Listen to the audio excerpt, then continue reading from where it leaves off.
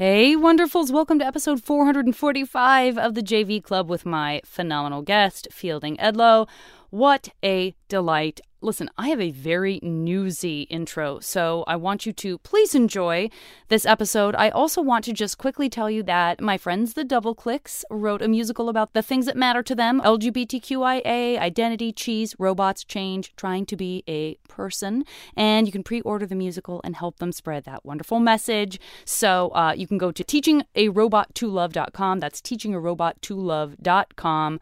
Or you can look at the Double Clicks on social media, at the Double Clicks. I also want to let you know that this episode has something very special at the end of it, which is a song inspired by the experience and conversation I had on the podcast Pod Songs.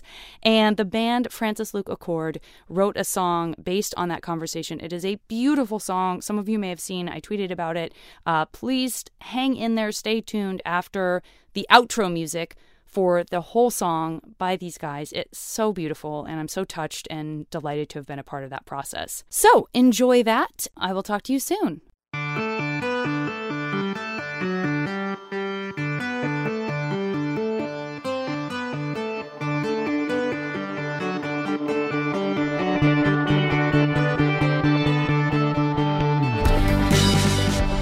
I got to check out a little bit of Bitter Homes and Gardens. I love a pun in a title, first of all. Let's get that out of the way right now. Thank you. And I do... Can't take credit for it. You cannot? You can or you can't? Cannot. Yeah. Our director gave us the title when we were like, maybe we should call it, I don't know, long-term creative gaslighting. They were like, no, that's not really a hook. That's going to be a real turnoff. Who's your director? But thank you.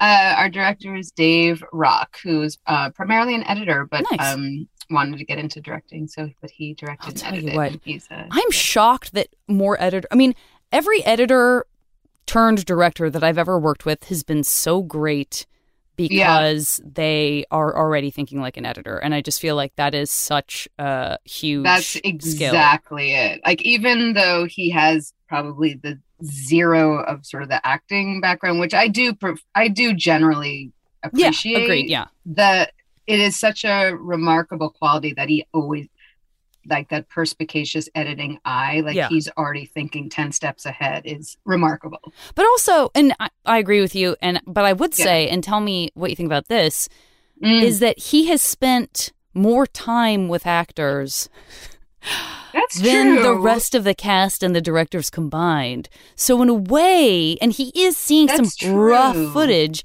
So in a way, like that, because I don't know, for me, like going to a rap party or going to any sort of get together that is off location where something has been finished in some way, I always love when the editor, who I don't recognize for obvious reasons because they're just not on set, come up to me and say, like, I have spent months looking at your rubber face. Like, I love that so much. And I know, you know what I mean? It's so weirdly intimate. It's so intimate. And you still want to be in my... it is such a surreal thing, because also his wife is one of my oldest friends. So I'm like, listen, if you don't want to go to dinner with us, we get it. You have spent so much time looking at my husband's big, moony, white Irish mug and my little acerbic, like, look at me, look at me, look at me.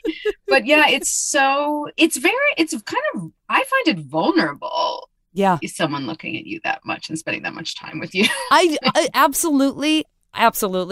I just am so in awe of editors for the patience and the detail and the fact that they are fully make and break when it comes to comedy, that I never have any exposure to them otherwise. And so, but you're totally right. Like, I feel the next thing I feel like doing is apologizing. Like when that happens, the very next thing you do is say, like, oh, I'm so sorry. I'm so very sorry. It is excruciating for me not to apologize, because I'm trying not to be like, I'm so sorry, I'm alive. I'm so sorry that joke didn't work.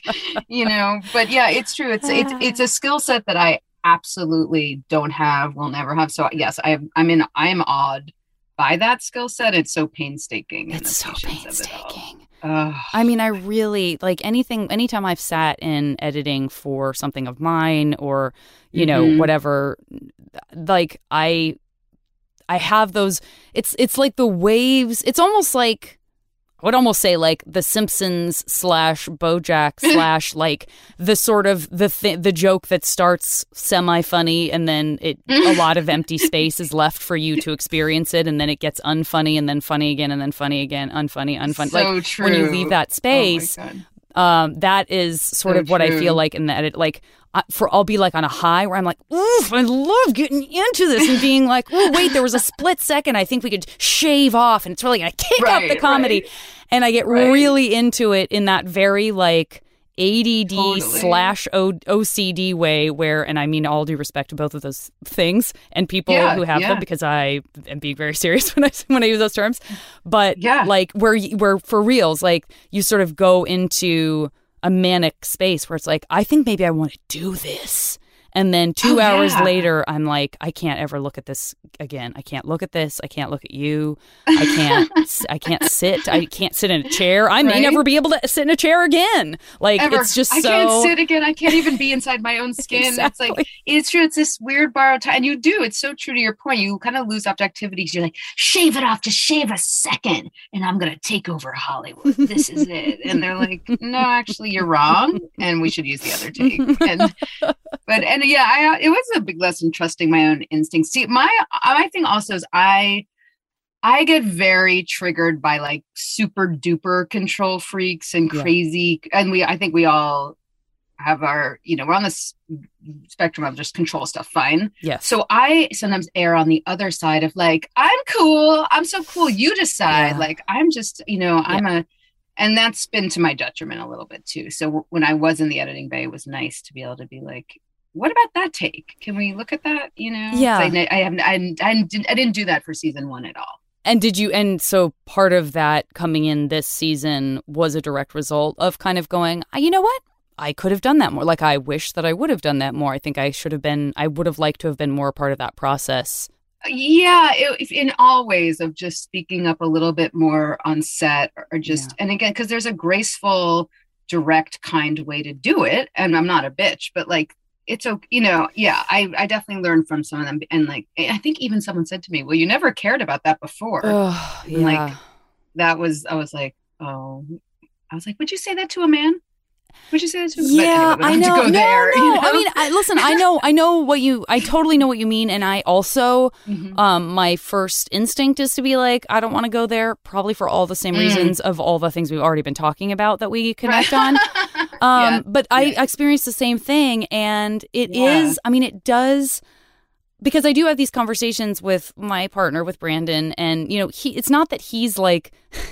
when we talk about stuff like this with respect to being women or with respect to being women raised in the environment in which we were raised, and knowing that we've already had it so much better than our mothers and their mothers in terms of like expectations placed on women and stuff in American culture specifically. But it's not that it's an attack against or making a blanket statement that men can't also have this. It's not that. It truly isn't. Like, I'm not trying to be... exclusive about brokenness in any sort of way, but I do feel like that I just, I hear you saying this stuff and it rings so true for me as well. And it's really a weird combination. I feel like, I will say male and female. I feel like people who listen to my podcast tend to lean on this side anyway of being very nice, good people, but also very smart people who have opinions. And that's a very hard combination. Being a people pleaser and really wanting people to feel valued or not wanting to insult anyone, all that kind of stuff, but yet also having a strong opinion and having a sense of wanting to be in control or having a sense of like being a producer in some way, whatever that means, in whatever capacity you're thinking that way. That's really hard because it is a situation where half the time, like, I just want it to be easy for everyone. And if it being easy for everyone means that I have to pretend like I don't care about something, then I might do that. And then when I finally can't do that anymore and I allow myself the room to be more assertive and everyone's kind of still fine with it, but also somebody might say like, oh, you never seemed to even care about that before. Like, that's just a very familiar place to me. It is. And I can sort of I had someone say, just turn sideways and just brush their energy off of you in the moment. Yeah. And I was like, okay, I look like psychotic. But yeah, it's so true about being discerning 100%. I'm just being discerning. Like, do I need to say something? Do I need to say something right now? And does it need to be said by me? Right, it's sort of like this mantra. And if I don't say anything now, am I potentially creating a situation in which I will say more later that I will regret? What I was going to say. Like, I sometimes just self-preservation or trying to preempt the resentment because I'm so tired of the draining, enervating resentments. Yeah. Like, I don't want to lie in bed anymore and putting people's names under the rug. I'm like a diabolical little like fire starter Jew. But like, I'm done. Like, I just want to speak up in the moment if possible, or maybe 10 minutes later. And then, yeah. I mean, I think generally, we really actually, though, everyone took care of each other on the set. Like I had this moment where I had this like little monologue eviscerating my husband or calling him like a portly, I don't know. What was I calling him? Rebel Wilson with a dick? I don't remember, but something like insane. And then the actor, one of our guest stars who had, he's worked a ton and, I was like intimidated to have him. And I remember he's like, you got to do that again. There was sound interference. Like he just like took care of me. And like, I barely knew him. It wasn't the sound guy. It wasn't the director. It was like the actor. And it was just like moments like that I was like, okay, that it just makes it all kind of worth it. Oh God, yeah, absolutely. Well, there's a little bit of crossover, even just in your show with people like that I love working with, and I've worked with a bunch like Eric Edelstein and John Michael Higgins, just two of my favorite all time people to work on. Amazing stuff with. People. We don't know John Michael Higgins. He was a friend of my directors, but yeah, Larry, my husband, had worked in a Fusco brother. With Eric Edelstein in Twin Peaks. And we're doing an Instagram live with Eric tomorrow. He's always just so game. He's like, friends, I just want to hang out with you guys. Oh my he God, just always, I know. calls me friend, and I just want to leap into his arms and be like, is it going to be okay? Yes, it's all, and if I feel it's all real, please give him my very best. I will. And I definitely will. And I totally agree. Person. And I think, well, all right. I'm going to rewind a little bit because I could talk to you about. It's become clear instantly that we could just talk about anything. Like I could pick some topics out of a hat and we'd be fine. But listen, I can't just let you being a quote diabolical Jew just lie on the ground. I think that will be a fun way to put that expression into context. Where did you grow up? Where were you in particular? Like, where were you spending kind of your high school years? I grew up in New York City, in the city, and I romped around being the Tasmanian devil, diabolical little Jew. Leave no stone unturned. Just I went to high school on the Upper West Side, but I grew up Upper East, and yes, that was my childhood. I mean, I'll say that's a minimum. I mean, the number of people I've had on the podcast who have been from New Jersey or like Long Island or it dwarfs the amount of tried and true New York Cityites really? I've had on the podcast. Interesting. Yeah. And also, by the way, there are some liars out there. They're like, I grew up in New York. Oh, yeah. And then I'll press, and I always press them because I feel like it's the only thing I have. I grew up in New York City. Like, it's literally the only cool thing about it. And they're like, oh, yeah, actually, well, fine. I grew up in Roslyn, or like Teaneck, or like Wayne, Indiana. And you're like, I did the time. Yeah. Yeah, no, for sure. No, I'm serious. Like, you're right. I feel like I can think of, I think you might be my third, and I've done like 400 and almost 450 episodes. I mean, I think like off the top of my head, I feel like Zandy Hardig and Zandy and I went. She's older, but we went to not to like throw her under the bus. Yeah, she went to Spence, so we were at Spence. Yeah, I thought Spence maybe. And, yeah. Well, there. Yeah. So see, I know what I'm talking about. But like, if I can name them on one, I mean, if I could name them that many episodes, then I can go. I think John Ross Bowie and Zandy, and maybe and you, and then maybe someone I'm forgetting, and then people who live like in the Bronx or. Which is cool. In the boroughs, you'll have Eddie Pepitone, who's bring Staten Island. He's going to represent Staten. Yeah, 100%. Yeah. But no, it is. I mean, yeah, it's a thing. Totally. I appreciate that. It's totally a thing. It's totally a thing. Do you have brothers and sisters? I have a younger brother who is a neurologist at Mass General and is like inventing a new MRI and like writes papers I can't even get through. And I'm like, oh, I just did a 2-drink minimum at the Giggle Patch or at, the torture basement in Toluca Lake. I feel like that's a thing too. I feel like a lot of creative friends have siblings who, whether they're actually actively doing it or if it's just like a passive internalized thing that the creative person is doing, it's not uncommon. It's not hugely uncommon to have somebody who's like, I mean, I write on a show. Sometimes people tell me that it inspired them. It got them through a hard time. That's almost like saving an actual life, one-to-one. Exactly. Someone was like, you know what? I really was able to look at my eating disorder after I saw your one-woman show in the Fringe. I'm like, all right. I mean, I know I'm supposed to feel happy about that, but I'd rather just get in the New York Times. Yeah, no, I think it is true. I actually had my brother on one of my snack vlogs, and people like, it's so weird. First of all, they were like, he's so hot. And I was like, ew, like, why are you talking about it? I was like, great. He has presence and he went to Harvard. Great, Brian. Was he a cutie enough when you were, well, like, how much, like, is he younger enough that you would never have had to listen to that until you guys were both adults and now you have to listen to people say he's hot? I mean, I think it was, I think it's, if you saw, he's like Jewish Pete Sampras. I mean, I don't think that'd be the first thing you say is like, oh, Brian Edlow's hot. I mean, I just think it's, I don't know. You don't know the vast majority of guys I dated in high school all sort of fit that description. So. All right. I don't mean to be presumptuous. I mean, I just think he's actually, it's infuriating because he's actually a really nice, humble guy. Like he's just, I don't know. But, he was, he's 6 years younger. I think the main thing is that we definitely, when he learned he could like just smoke pot in his older girl's apartment on like Christopher Street, he'd bring his friends and I would flirt with his friends and we sort of bonded later in life. But, which is not to say he's supportive. I had to just text him and be like, have you watched Bitter Homes yet? Just curious. And then he's like, well, you don't read my papers.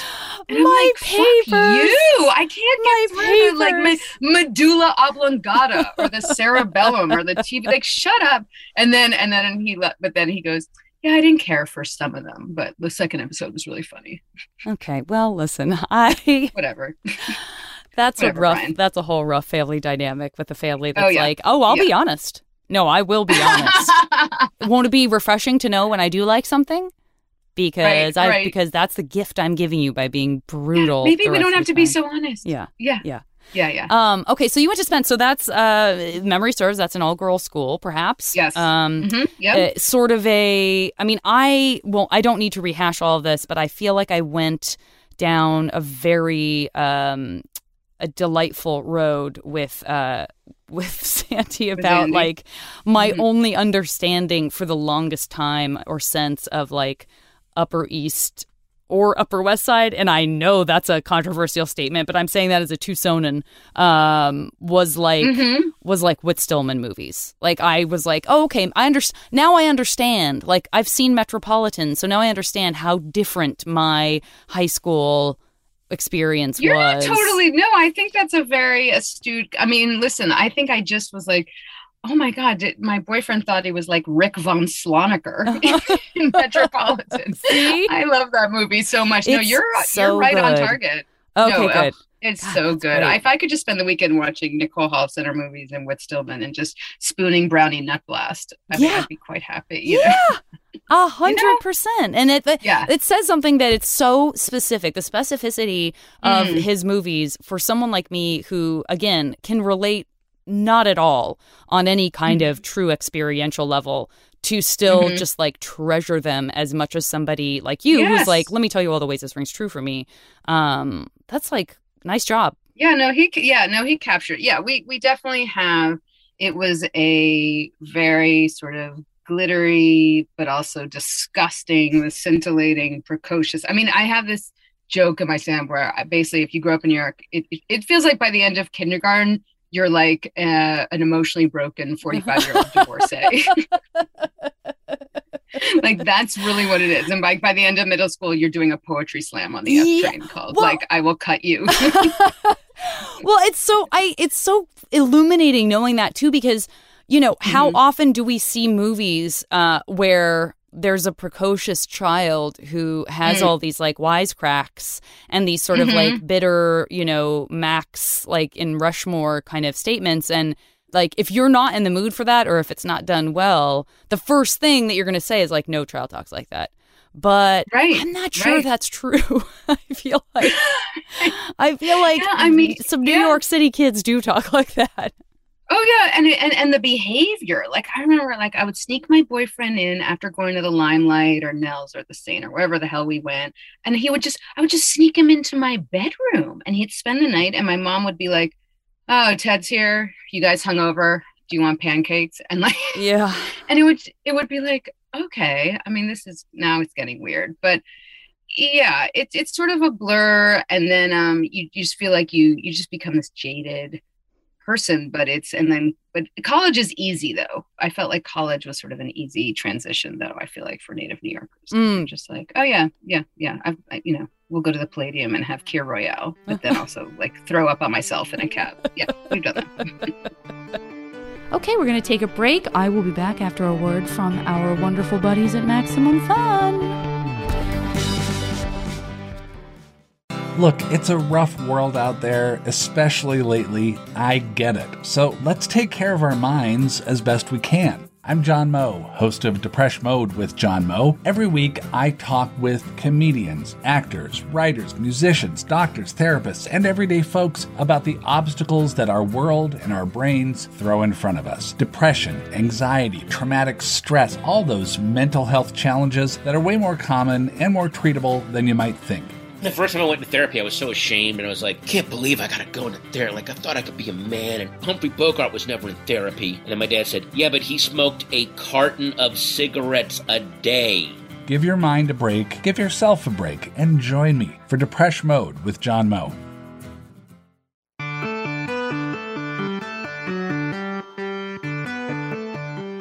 What was your experience at Spence in terms of like how you sort of fit into the like social infrastructure of your kind of year and your 4 years? In terms of the friend wise. Yeah. Like, and did you have an impression of yourself that you now look back on and go, well, that was what I thought I was projecting, but I think everyone would actually say I was this gal. Yeah, that's so interesting. Yeah, I am a Gemini, but I do feel I was bifurcated in this like very good girl, cross your T, dot your I's, just like, I remember calling when I was getting into the cool group in 7th grade, because I was just, just this nice girl. I was a gymnast, and I would call my friend, and her older sister got on, and I was like, may I please speak to Jocelyn, please? the older sister please, may I please speak to Jocelyn, please? I know. And I remember her older sister, I'll never forget, she's like, can you just say, give me Jock? Like, just say, give me Jock, for Jocelyn. And I remember we like called her at Exeter on speaker later on, and be like, how do you give a blowjob?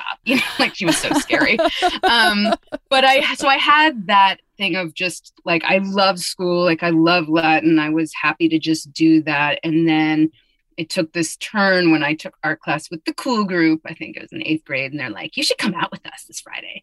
And then that basically meant drinking tall boys at the Red Islands, like 89th and Madison, and being like, this is I hate this, but let me become a full-fledged alcoholic in about 6 months, but I hate the taste. So then it was effortful. And then that became effortful, because that was like where it all, I don't just, like me, I have to really be funny and charming, and I hope the boys like me. And now it's like this, I'm in this different strata, like this different thing. And now we all want to go to Trinity, and let's all apply together. Yeah.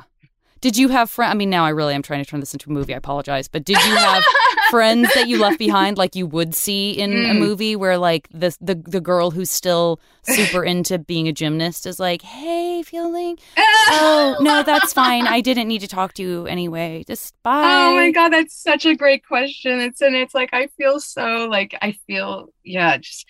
yes, like my best friends were, Eleanor and Melissa. I mean, Eleanor was sort of a floater, and she just was her own person. But I remember Melissa was not going to be coming out and drinking. And I remember I was talking to her on the phone and my mom was like, Jocelyn's on the other phone. And I heard Melissa be like, she calls you. She calls you. And I was like, yeah. And I had started going out with them. And so, yeah, it's so weird. I just said to my daughter, because she was talking about best friends and she's in 4th grade. And I was like, yeah, like I miss Melissa. Like that just kind of ended, in a way. I used to go to her country house. Now I'm sounding really Woodstock-y and like bougie and horrible, but like, I went to her country house, we'd stop at the Red Rooster. And it was a lovely thing that we had. It just, that got left behind. Yeah. I mean, but I don't think it was my being mean. I don't know. I mean, maybe I just think I think we still hung out a bit. Yeah. Just the way it went. That's such a there's that. Yeah. That's the sort of most heartbreaking.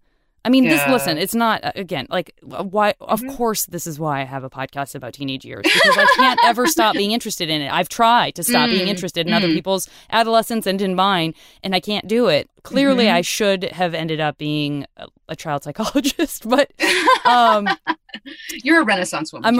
I'm a Renaissance woman. There's nothing you can't do. Thank you, God. And you don't need a license, Janet. You don't need one. No, not in the Renaissance. You're saving lives just by breathing.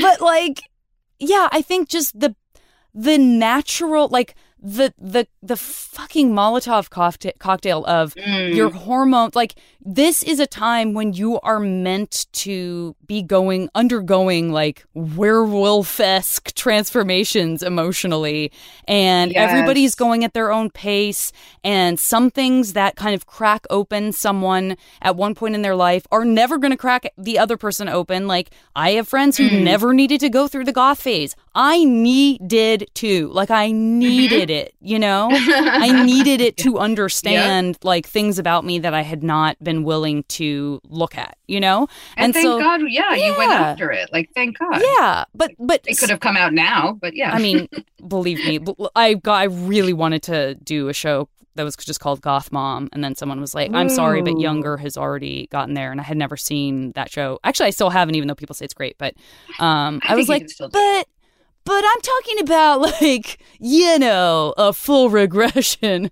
But but yeah, like just being in that place where, again, it's and as I'm not a parent, but just friends of mine who've had kids early enough that they have teenagers for kids, and the heartbreak that they're, not that it doesn't happen earlier, but just the intensity of teenage years when someone quote unquote leaves someone behind, or one kid thinks that they've grown apart and the other one's like, I didn't grow apart, I've been right here.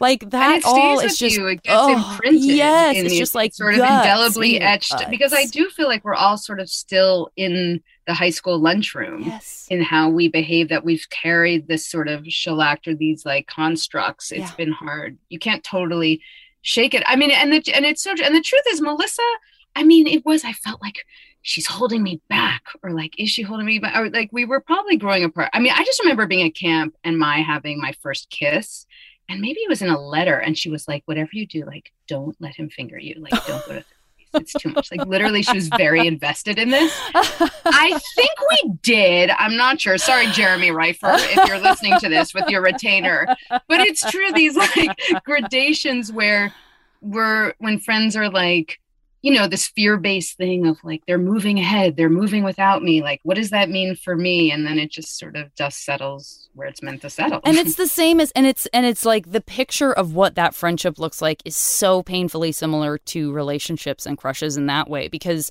the more you try to stop that from happening, the more your behavior is dictating that absolutely will and must happen, because you're becoming the person that the other person is like, I don't want to be around.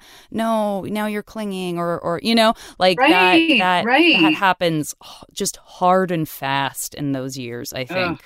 And that self-fulfilling prophecy. Yeah. And then things come around, because in that, the cool group, they called us the Spencies when we went to Trinity. And I was not the mascot, but I mean, I would say we all have roles. I was not the leader. I'll say that. I was not the leader.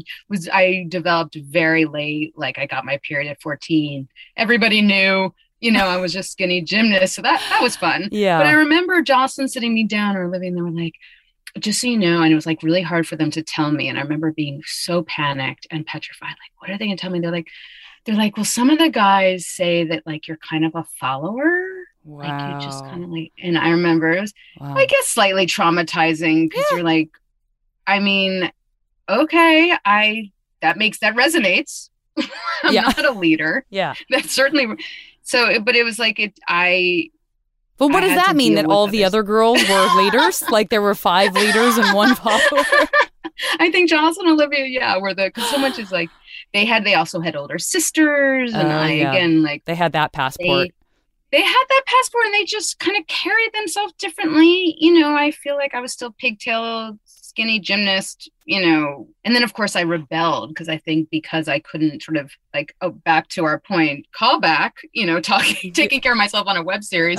It's like I couldn't take care of myself in the moment. Yeah. So it gets siphoned or like transmuted in these kind of like Tourettic, weird, rageful, slutty ways almost later on. Yeah. Because I can't process it normally. Yeah. Yeah. So, okay. So that fits into the chronology of like your first kiss. Like where does that fit in? Like how old were you when you may or may not have been fingered? Yes. I remember I went to sleepaway camp in Maine and I think it was like, it's time. So I think it was the summer before, 8th grade, I think. Yeah. Was that? Yeah. Well, yeah. And it was, after a social with Jeremy Reifer. And it was, I mean, I was completely out of my body and not like I really enjoyed anything, I feel like, for a while, but I was glad it happened. Yeah. I think he felt me up under my Putumayo dress with my like budding nipples, which I was like, have fun, dude. This is no Anna Nicole Smith time, but we'll see what you can find there. And I'll just hang out and think about my Charleston chews that I'm going to get from the canteen. But yeah, it was, I was so glad to just have it. Yeah. Yeah. I think I definitely struggled with a lot. I mean, to be very honest, I struggled with some, I don't know. Is it self-hate or just profound insecurity? I mean, I certainly liked some aspects of myself, but really like violent, profound insecurity. So I think knowing someone found me attractive was nice. Was that, I mean, again, I am not a therapist and I am proud to say I don't have a license, but I do a lot of great work for people.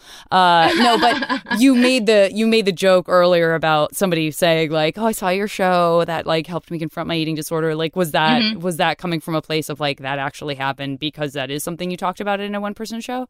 Or is that just like... Yes, I developed an eating disorder. That was in college. Mm-hmm. I mean, I think I come from just a whole family that's like crazy compulsive, just obsessed with food. Like my mom will eat lunch and be like, okay, are we having salmon for dinner? Why can we just talk about dinner? Like while we're having lunch, like it's just a big, So yeah, that was senior year in college. I mean, I feel like a group of us were bulimics is sort of group bulimia. Like you're like, are you going to go throw up? Like, I'll go throw up. Like, listen, that makes it a lot easier, I would imagine, in certain ways. Yeah, because it's not. It does. But then I kind of, it stayed I wasn't like the after school special where it was insane a couple of times, but it was I definitely struggled with that. And then, I put that in my show. Oh my God.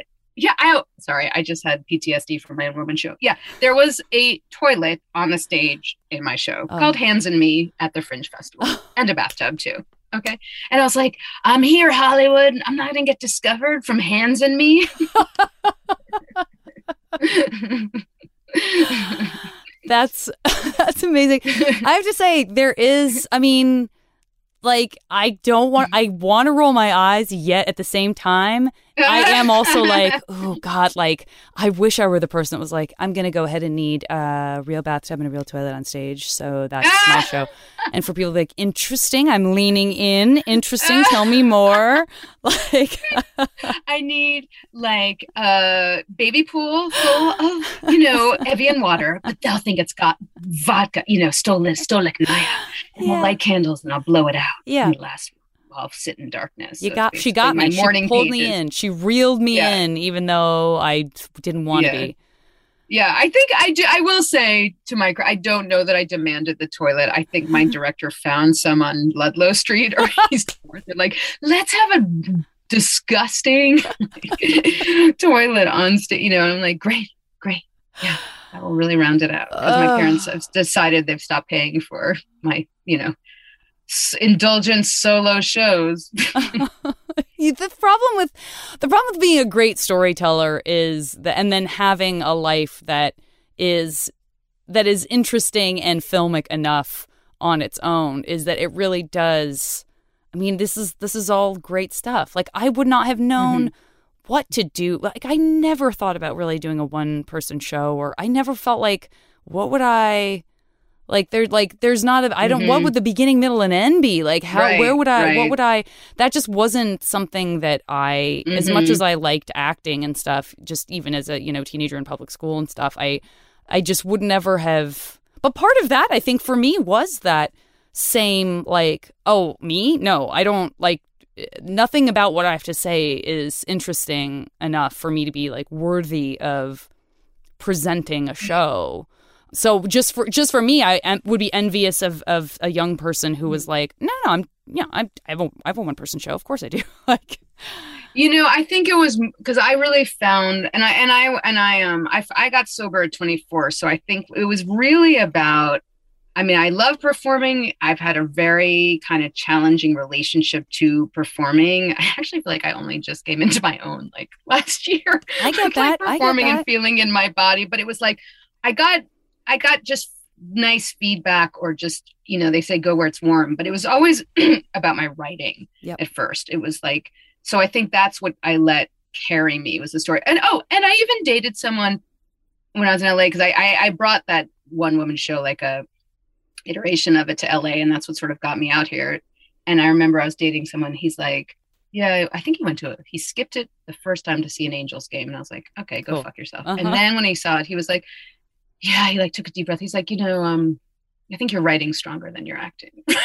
And that was the guy, and it was like, you know, he wasn't totally wrong. Like, it was, you know, doing my best. But I think in terms of the solo shows, like, I wanted to just tell the story, and I still was tentative and not totally in my body. But then I got there. Yeah. Yeah. Were you a kid who was interested in theater and stuff in high school? Not at all. Yeah, not at all. It was random class, second semester when I was at Penn. I just got into intro to acting. Of course, I had a big crush on my teacher, Ed Iser, and like steamed open his recommendation. And I was like, he said I had a cool resonant voice. He wants me. And I'm like, stop it. Like, of course it became like the one thing I'd start like, you know, oh no, let's make it about an obsession feeling instead of like maybe something you do. That's great. Right. But that's when it started, when I was like, did Frankie and Johnny or Hooters or whatever scene I did. And then I was like, oh yeah, like I'm scared to death by this thing, acting, but I love it. And I just want to kind of go towards that, because I know my parents just want me to marry someone who works at Goldman Sachs and get facials and work at Planned Parenthood. And that's all they really thought I could do. Yeah. So it was just been a very like Sisyphean adventure, like pushing the boulder up the mountain. Just going to ask you that it sounds now like I'm like moving away from your truth and now going into like a thing that you specifically did not want to do. But like, I imagine you've seen White Lotus, and I'm curious like what your experience of watching that was. In particular, the whole, like, I thought extraordinarily well written. I mean, it's Mike White, so of course, but the whole conversation about like, honey, you're not that great of a writer. If you want to do good in the world, marry someone rich. I mean, that's I mean, like that, you know, that's a series I've thought about many, many times since I watched it. And that, me too. That speech, I mean, that stuff in particular was like, oh, that is real sharp. Like, that is very sharp. I mean, wasn't my experience. But even just being in a culture now where you're surrounded by people who are wealthy or who are married to wealthy people and do not work but throw themselves with total gusto into all kinds of nonprofits. Right. It's just such a fascinating landscape to me. I agree. Yeah, I thought that was absolutely brilliant. That kept my marriage afloat. White Lotus, like we're like White Lotus, like we get really excited. Yeah. It's really helpful for our marriage. But I think, yeah, I mean, it was so brilliant and acerbic. I just loved every character. I thought it was interesting when people were like, oh, they were also despicable. And I was like, oh my God, I just wanted to jump into bed with each of them. Like, I just loved, maybe not that husband. I mean, but to your point of like that thing with Molly Shannon and her, like, just do that. Like, I think I've done, to be honest, so much work around individuating, separating from those horrible kind of noxious signals of like, so that it kind of just like it's like a snowflake that just it doesn't land on me. But what did pain me, I think, was that sort of a marriage of where you still feel like you might be muting yourself or it's holding you back somehow, or there's this, because I mean, I'll just say, I just feel like women sometimes just get the raw end of the deal in marriage. I just will say it. I don't even know if I believe in marriage. I'm still married for today. I love my husband, but it's just whatever. I'm like, you know, it's okay. But that thing of like, I don't know, just that's being, even if it's just like that invisible second seat, or just letting a man's voice be a little bit louder or hold you back a little. So I was like, ugh, with their marriage. That marriage. Yes. I was like, wait. All of a sudden, I had moved over to Connie Britton. I was like, no, hold on. I got lost. I lost myself because I love Connie Britton. Marriage. Sorry, I wish I could say their characters. Yeah, like they're. No, I don't remember any of their characters' names. Yeah, so, no, you know who I'm talking about. That thing when she's like, I want to write an article, and he's like, why? Which is not, I mean, my husband's actually very, I mean, I like rip him a new one every time I do stand up. So people are like, what are you talking about, Fielding? Like, Larry's actually really couldn't be more supportive. Like, you literally say the worst things about him at Flappers, like in the Yoo-Hoo room. So like, could not say a worse thing. But just that tenor or fabric of the unspoken sometimes in a marriage. I don't know. That kind of got me.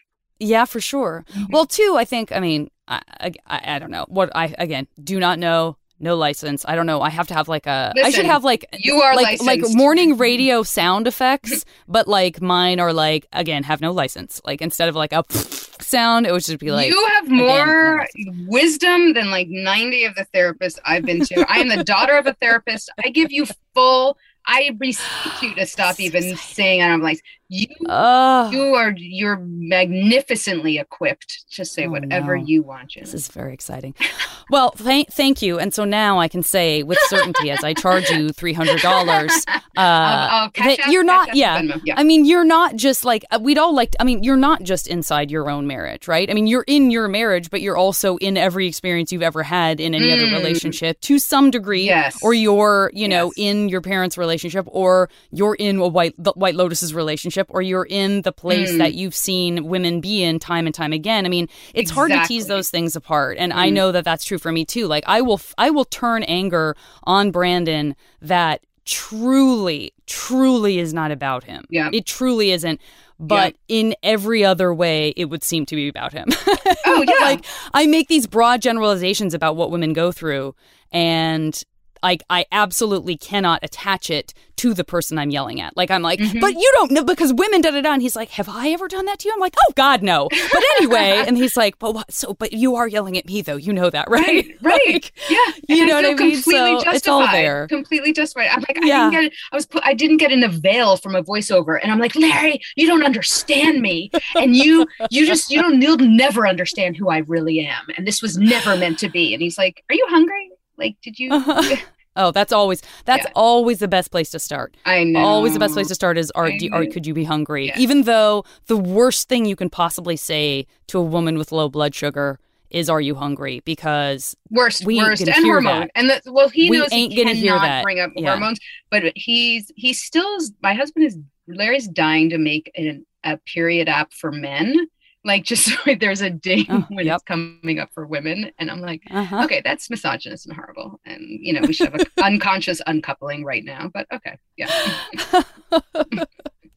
Well, I guess that takes us to, and then I do at the end of my episode play this game of MASH, Mansion, Apartment, Shack, and House that is purely childish and purely wish fulfillment, purely like just eating something rich and decadent at the end. But before I do, just to sort of put a little button on talking about Bitter Homes and Gardens in the context of everything else.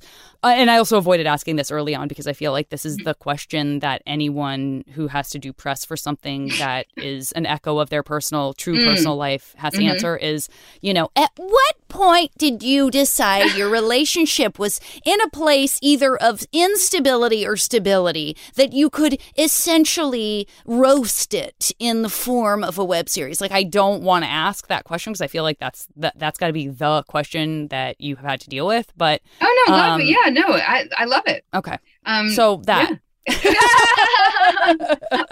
Yeah. I think we're so like self-obsessed, career obsessed, and like needy, desperate people that we were just like, well, like people were just kind of telling us to do it, to be honest with you. And we were in a writer's group. So I think it was, we were, the first season, we were in a writer's group where the producers like, we want to shoot this. I mean, probably, I think people, so I think Larry and I can answer you to say, I think one answer would be I've stayed with my husband because I'm like, well, the web series, let's give it another year. Which is really one of the sadder statements you can say as a human being, to be like, I can't leave my husband. We have a semi-autobiographical web series and we got some really cool guest stars. So I really know he shouldn't get an apartment on Wilcox, because let's just stick especially now. For sure, especially because you've already talked about having a child. So although I have to say, my parents have like a live-in divorce and I'm like, we stayed together for you. And I'm like, well, let's look at me, because I'm like, addicted snack blogger with like the live-in divorce. The live-in divorce is like that has. I feel like that is a thing that is sort of going extinct, along with a lot of other. I hope so, because they're not. That's why I'm always excited and elated if people really do decide to separate, because my parents are not happy and they're together. But anyway, I think that your question, it was like, that's sort of the best, most fun part of our relationship is our creative. Like, we weren't one of those couples that's like, oh, we just ripped each other's clothes off. Like, it's good. Like, we're attracted to each other, but it was like our creative connection. Yeah. It's almost spiritual. Oh God, I want to shoot myself in the head right now. But it's, it felt, it felt just easy and right and fun. And then we had that support in season one. We got lost in producer land, and then we just sort of took our power back and decided to do the pandemic season. And we'll see. So I think that we know we're sort of like desperate, needy, broken, insecure people in a somewhat functional relationship, but I know there are people who are like, oh, if we said one of the things that you say, like my partner would walk out the door. Like they would just walk out and never come back. So I don't know that we know it's not healthy, and I don't know what's going to be unfolding for us. And I know that my husband's 10 years older. So I'm like, I really do want an open marriage, but just for me, like in a couple of years. And he's like, okay, Fielding, that's quite enough. I get it. I'm like, all right, I'll just flirt with the neighbor.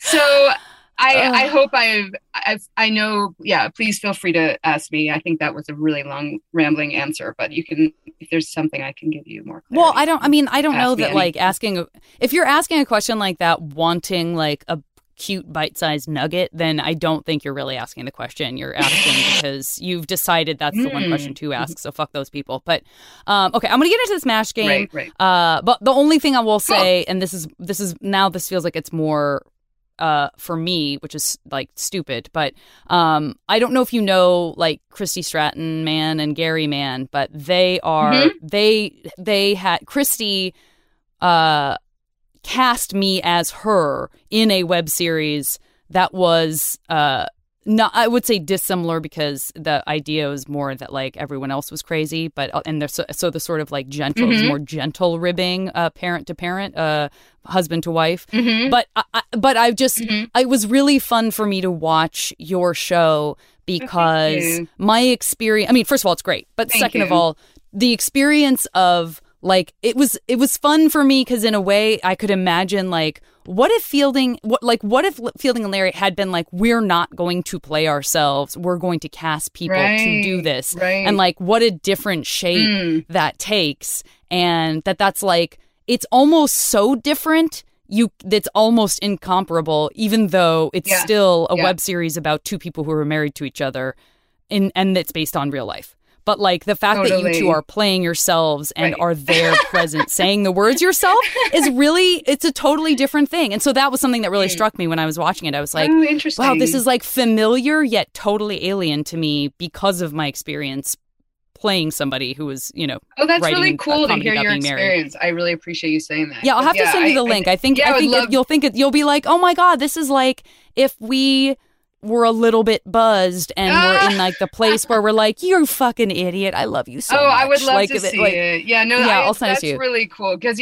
we've certainly been like, well, maybe when we pitch to FX, we'll say, well, listen, if Kevin James and Sarah Silverman want to play us, great, go ahead. But it's like, we're like, you know what? No, for this, like, we actually have to play ourselves. We know we're not for everybody. I think so. Yeah. I think so. I think it's, I mean, I love that. I love that decision. I think it's great. Okay, we're going to take a break. I will be back after a word from our wonderful buddies at Maximum Fun. You're in the theater. The lights go down. You're about to get swept up by the characters and all their little details and interpersonal dramas. You look at them and think, that person is so obviously in love with their best friend. Wait, am I in love with my best friend? That character's mom is so overbearing. Why doesn't she stand up to her? Oh, good God, do I need to stand up to my own mother? We never know when we'll see ourselves in a movie, but that search for recognition is exactly what we're going to talk about on the podcast Feeling Seen with me, Jordan Crucchiola. Each episode, we'll bring in a guest to talk about the films that they see themselves in, and also the ways that movies have fallen short. So join me every Thursday for the Feeling Seen podcast here on Maximum Fun, or wherever you find your podcasts.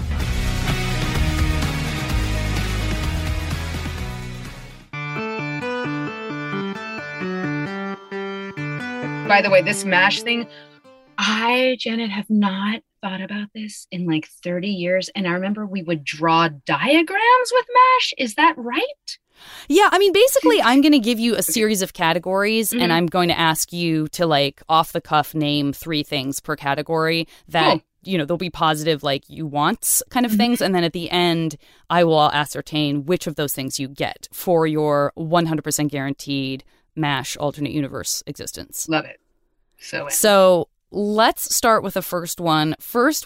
Let's do 3 movies, since we've talked a little bit about that, but 3 movies that you can jump into and just be in. You're in that world. You're not reliving the plot. You're not one of the characters. You're just there with the character, sort of experiencing that feeling that you get while watching the movie. Friends with Money. Oh, great. I don't know why this is coming to me, but I want to say it. The Station Agent. I love that you're going with this, because I feel like, again, this is like a Rorschach situation where, sure, you might never say the station agent ever again in the conversation. If someone asks you this question in 1 hour from now, you might not say it. But I love, like, the being in the moment of, like, I don't know why I'm going to say this, but I would marry George Wendt. Like, I love that. Yes. Okay, Station Agent, which, by the way, I also love that movie. Love Little Jewel. And then this is just, I have to respect my instinct, and The Ice Storm. Oh, my God. Woman, that is one of my all-time favorite movies.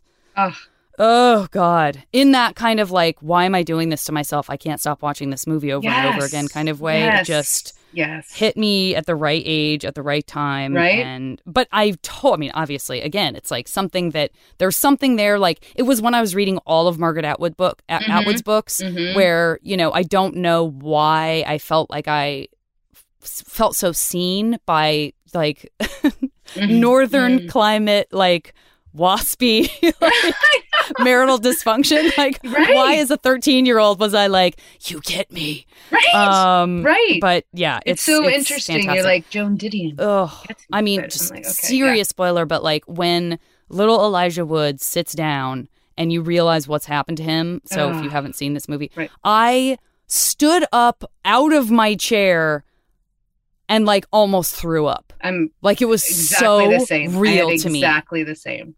Right? Exactly. Like I was just rocked. Like just I mean, and a movie that has the power to do that for you that's not like a fantasy or sci-fi or something extraordinary, something that has the power to just do that to you, and it's like not a movie about much is I think like a phenomenal achievement. Yeah. Oh, and that it was Ang Lee, and that it was like, oh, by the way, I don't know American culture very well. Right. And it was just, I don't know. I just like sometimes, we get insulted by movies. They're just holding our hand too much or overexplaining. Yeah. And it was like it's just exquisite. His directing. Highly recommend. Exquisite. Oh my God. I think I'm going to cheat this game so that you end up with that movie. Okay. All right. Next category. Let's do 3 places in the world that you would love to have a second home. And that doesn't necessarily have to mean vacation home. It can mean like busy city, second home, that we're going to pretend like we can sort of teleport you to. So you don't have to worry about the travel, taking that into consideration. Is it bad that I literally thought you were going to say second marriage? Don't worry. That category is inherent to MASH. Okay, perfect. It's coming, perfect. baby. Okay, awesome. It's coming. Awesome. Yeah, I don't want to just lead the witness or whatever it's called. Okay. Okay, I'm going to say Saint-Jean-Cap-Ferrat, it's a town in the south of France. I'm going to say... Great. I don't know why. I've never even been there, but I'm going to say Vancouver because it keeps coming up a lot. It just seems interesting. I love it. And I approve. And I'm going to say Booth Bay Harbor in Maine. Okay, great. I've never been to Maine and it troubles me. Yeah, let it trouble you and change that right away for next summer. Okay. Yeah. All right. Okay, next category. Well, listen, I'll get into it. I don't mind giving you customer satisfaction. This one is alternate universe romances. And I don't need to stick you with a marriage. Like, if you want to say, like, I want to have sex with this one character from this one movie, but do not stick me with them for the rest of my alternate universe life, I'm not going to do that. Like, you can have, I like to call it the romance and sexy times category. So just in a just character, a character. I mean, no, it could be anyone. It could be a living person. It could be Jimmy Stewart circa blah, blah, blah era of his life. It could be a cartoon, it could be, I can't tell you how many people have chosen Robin Hood, the cartoon fox, that he really awoke a lot of feelings for a lot of women, it turned out, that I did not know about until I started doing this podcast. Okay. No, I love it. Okay, cool. It's wide open. Great. I'm going to say, geez, you'll really get to know me. It's sad. I think I need to go back to therapy. I'm going to say Ray Liotta and Goodfellas. Whoa.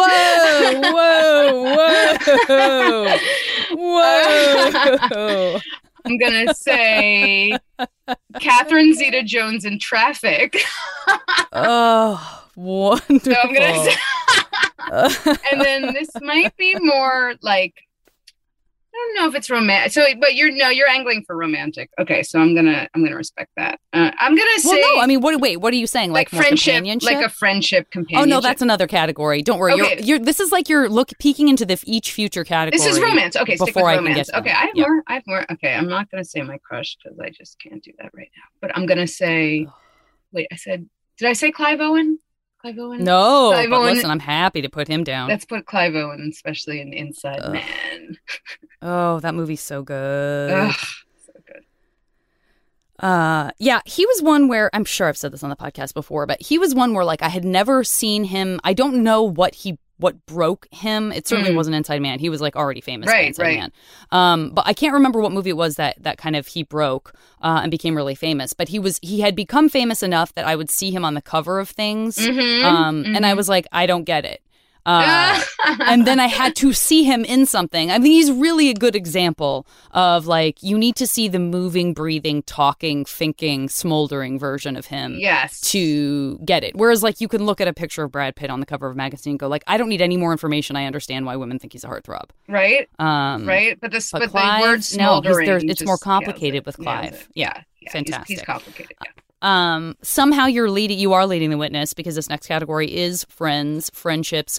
Pull a character out of a book, pull a past president's wife, pull whatever you want to sort of be your buddy in this reality. I love it. Okay, I'm gonna say Nadia Comaneci. Okay. Oh my God, sorry. Nicole Holofcener. Just to circle back to her, you know. Oh my God, no kidding. And I'm gonna say Michelle Obama. Okay. Fantastic. All right. Next category is let's do 3 foods that in this reality, it's either maybe you feel ecologically guilty about it, or you are allergic to something, or it's something you used to be able to eat a sleeve of Oreos and now you can't, but you wish that you could without feeling sick, just to get that same rush of being a kid. 3, or it could also be something where you had this beautiful croissant one time in the south of France and you're like, nothing has ever tasted as good since. Oh my God. We're going to give you you're going to get 3 things, snap of your finger, you can have it in perpetuity with 0 ramifications. Just wondering how much time do we have left? Because I have about maybe 100. That's the thing. Okay, love this. I'm going to say tiramisu soaked in alcohol would be like literally dripping. Right. My friend's mom's homemade mac and cheese with what's that I guess the rigatoni or that big pasta. Okay, anyway, the big thick tube. Yeah, is not penne, but is something right, bigger. Exactly. Whatever the hell that's. Rigatoni? What is it? I suddenly realize I don't know. I feel like it's not rigatoni, but it's those. I think you're right. All right, if you're listening. Yeah. That's what we mean. Oh, this is never going live. I'm sorry. This is actually never going I know. I just love doing that. And then there was this dessert we had in Saint-Tropez, my husband and I, where they brought it out in a pot and they were like, comme ça. And you got to just, and it was some kind of creme caramel involvement that was wonderful. Just I've lived.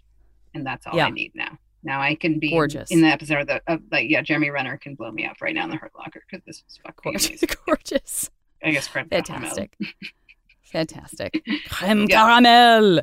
Yeah, it's amazing. Okay. All right, great. I got lost. Impress everyone. Yeah. Yeah, exactly. Also that.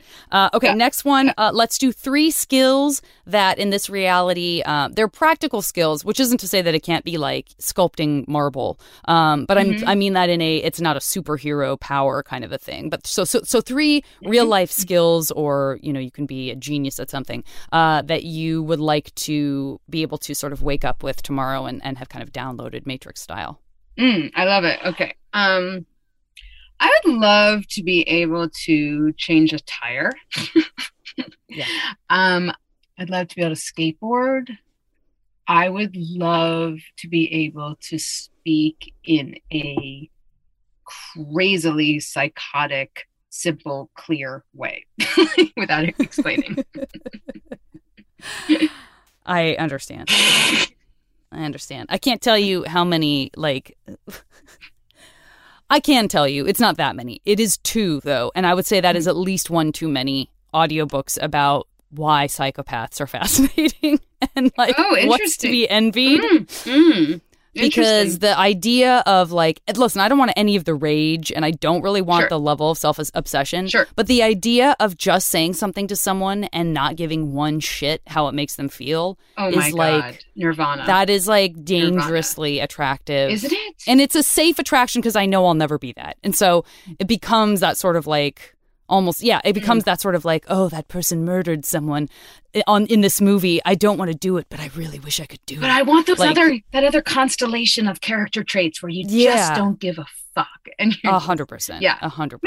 Maybe one day a month we can just somehow do that. I mean, it's definitely an interesting exercise. It's an interesting exercise to, at some point when something's making you feel totally shitty, to sort of go, if I were a psychopath, I would not care about this at all right now. And let me just try that on. Right? It's up to me. I decide whether I'm going to feel this way. It's an acting exercise. We had an acting teacher once 100%. who was when you go to an audition, just put a pretend Gatling gun in your pocket. Just a knife in your pocket. Just it's pretend. Like, we could just pretend. Just, like other people say envision people naked, but this person said envision being able to inflict violence. And I prefer that. That's right. That's right. So, all right, maybe we'll be action buddies on this. We'll be action partners on this. Great. Yeah, very cool. I love it. Yeah, I love it. Love it. Okay. All right. Next category. I don't trot this out very often because it is a bit more challenging, but 3 concepts that you get to take credit for. It could be 2 cars get to turn on left, even though no one's had that real conversation. It could be the concept of the White Album. It could be the concept of ketchup. It could be the concept of the Getty building, like the Getty Museum. Like, it could be basically anything that you're like, I want to have created that thing, even if it's more like, that's cool. Sort of esoteric than actually you carved David or whatever. I love it. All right, cool. But it can be that too. I want to take credit for a new kind of Duncan Hines icing that just doesn't make you fat. Yeah, it's actually really healthy. It makes you healthier. Oh, fabulous. Yeah, I want to create an easy fucking hair mask that actually works and takes 2 minutes to apply. I don't think I've ever even tried because I just don't. You can't try. Know. And my hair's like a hay rat's nest, like the newer pump. Okay, and I want to invent jeans that magically just go to your height that you never have to alter. Great. I'm saying that as someone who's 5'2", that's the worst thing that's ever happened to me. Yeah. Listen, I hear you. Yeah. On the opposite side. I mean, I'm 5'10", so it's not like... Whoa, how fun.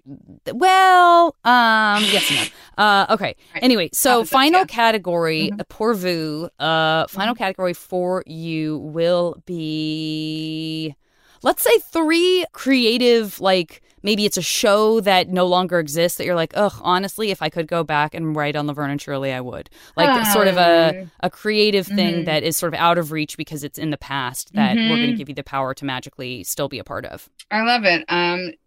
My So-Called Life. Oh, great. Freaks and Geeks. Yep. I'm sorry, and I'm going to really apologize for saying this because I really have no business, but I'm going to say Sanford and Sons. So maybe I'm just a resident white person. So I'm really sorry, everybody, but I really love that show. No, you're the white consultant. I'm the white consultant. I'm just the white Jewish consultant. I'm not pretending to be anything I'm not, so apologies. Maybe I just bring snacks. You know what? I can even just bring snacks to people in the writer's room. I'm fine with that. There you go. Yeah. Great. Awesome. Okay. Give me a number between 1 and 7. 7.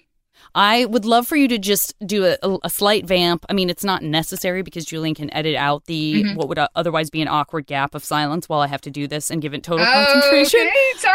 But came in it's like also a SEAL Team 6. Sorry about that.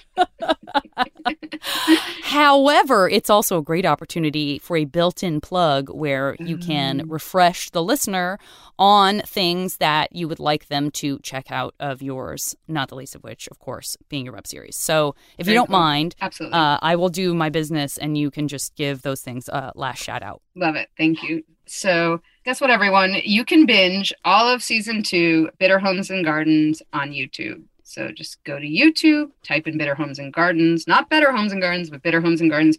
And they're about 8 minutes each. And I've heard it's a nice amuse-bouche where you can just watch it over lunch.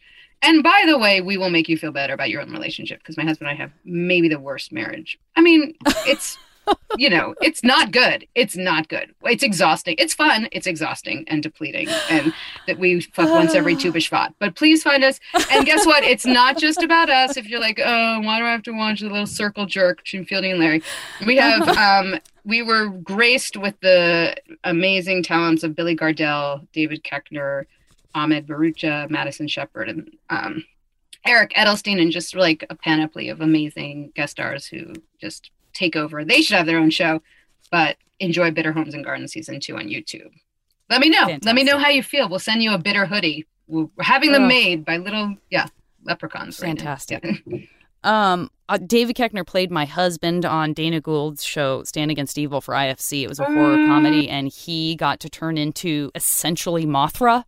And it was a joy to behold because he definitely went through a pupa stage. Ooh. And it was all practical effects. So he was like covered in slime. Oh my gosh. I love Keckner. Yeah. I love Keckner. He's a great cast.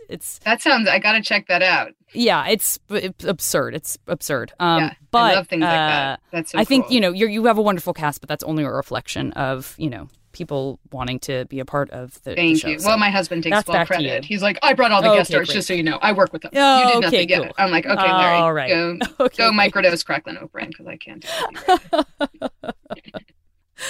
I did used to eat Cracklin. Yes! Yvonne locked a memory for me. It's delicious. I loved it. I mean, I could have put that in the food or one of the categories, but yeah. Yeah. Cracklin Oats. Cracklin Oat Beat. He does the trick. Okay, I'm feeling real good about this. I think you are going to be pleased with this bevy of awards that are just going to be showered on you in this MASH life. First, I want to congratulate. I don't really even know where to start, but I guess I'm going to start with the fact that you have a beautiful. Now, listen, mansion, apartment, shack, house. I have no control over that. So you did get an apartment. It is in Boothbay Harbor, Maine.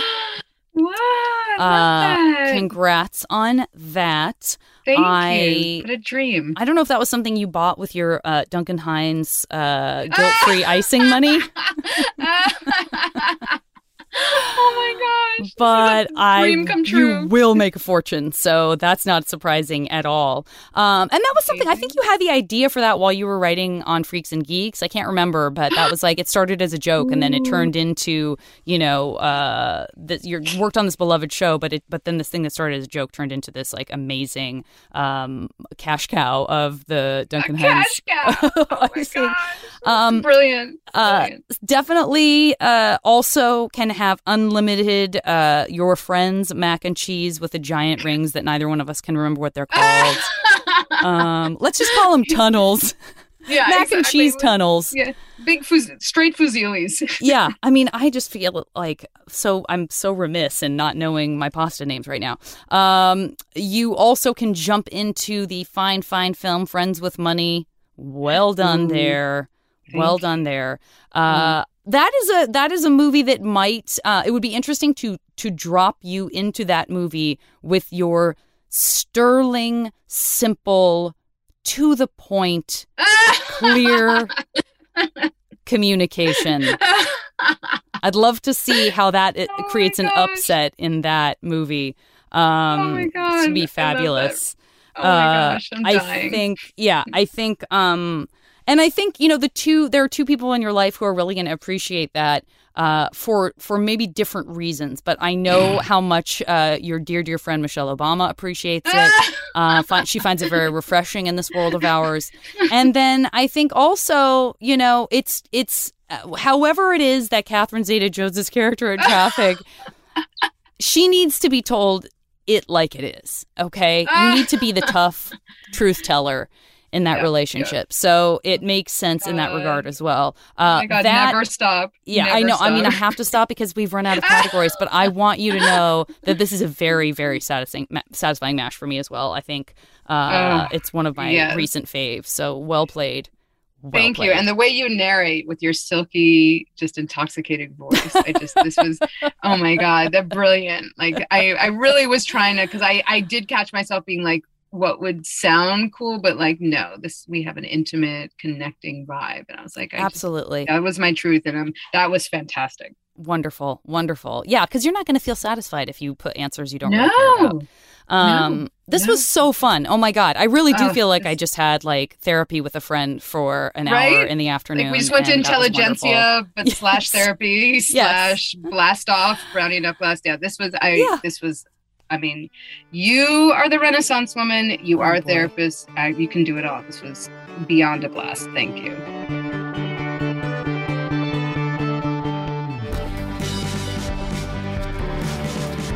The show is produced by Julian Burrell and Christian Duenas. And as always, the JV Club theme song is Back Before We Were Brittle by the amazing Say Hi.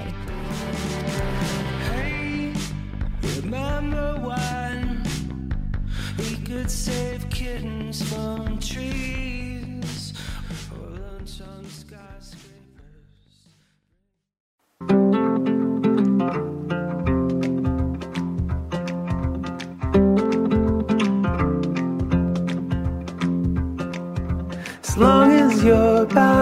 my side. I will make you dinner in the afterlife. Living our afterworld.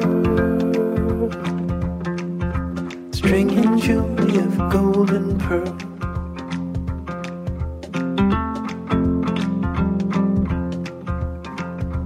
Some bonds don't break.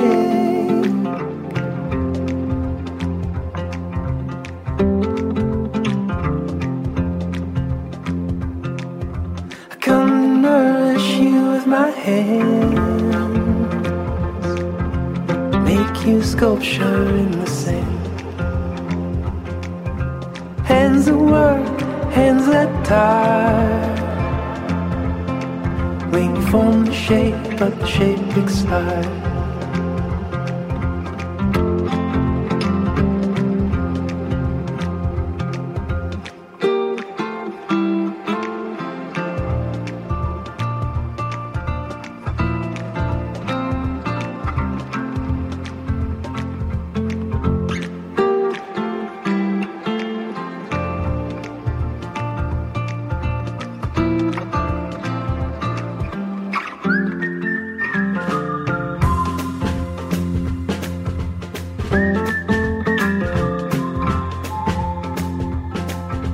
Know I worked for all these years, trying my hardest at my life's career. We've been witness to joy and pain, but the world we left is the world we gained.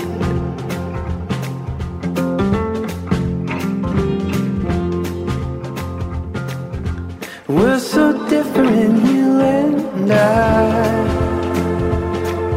In a way we never saw eye to eye. Despite the laws that set me free, in a way you may be still guiding me.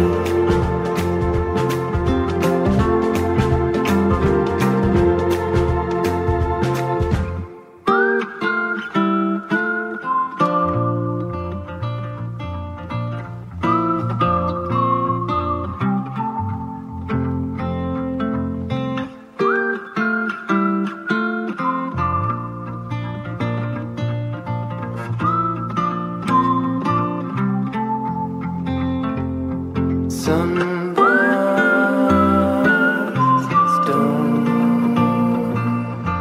break. We all need shade.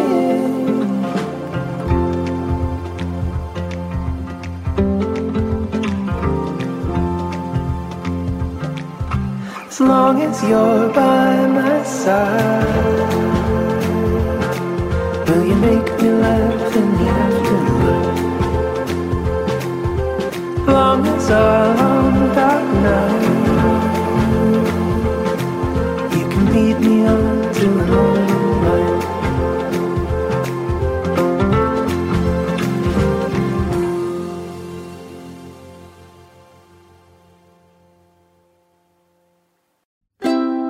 MaximumFun.org. Comedy and culture. Artist owned, audience supported.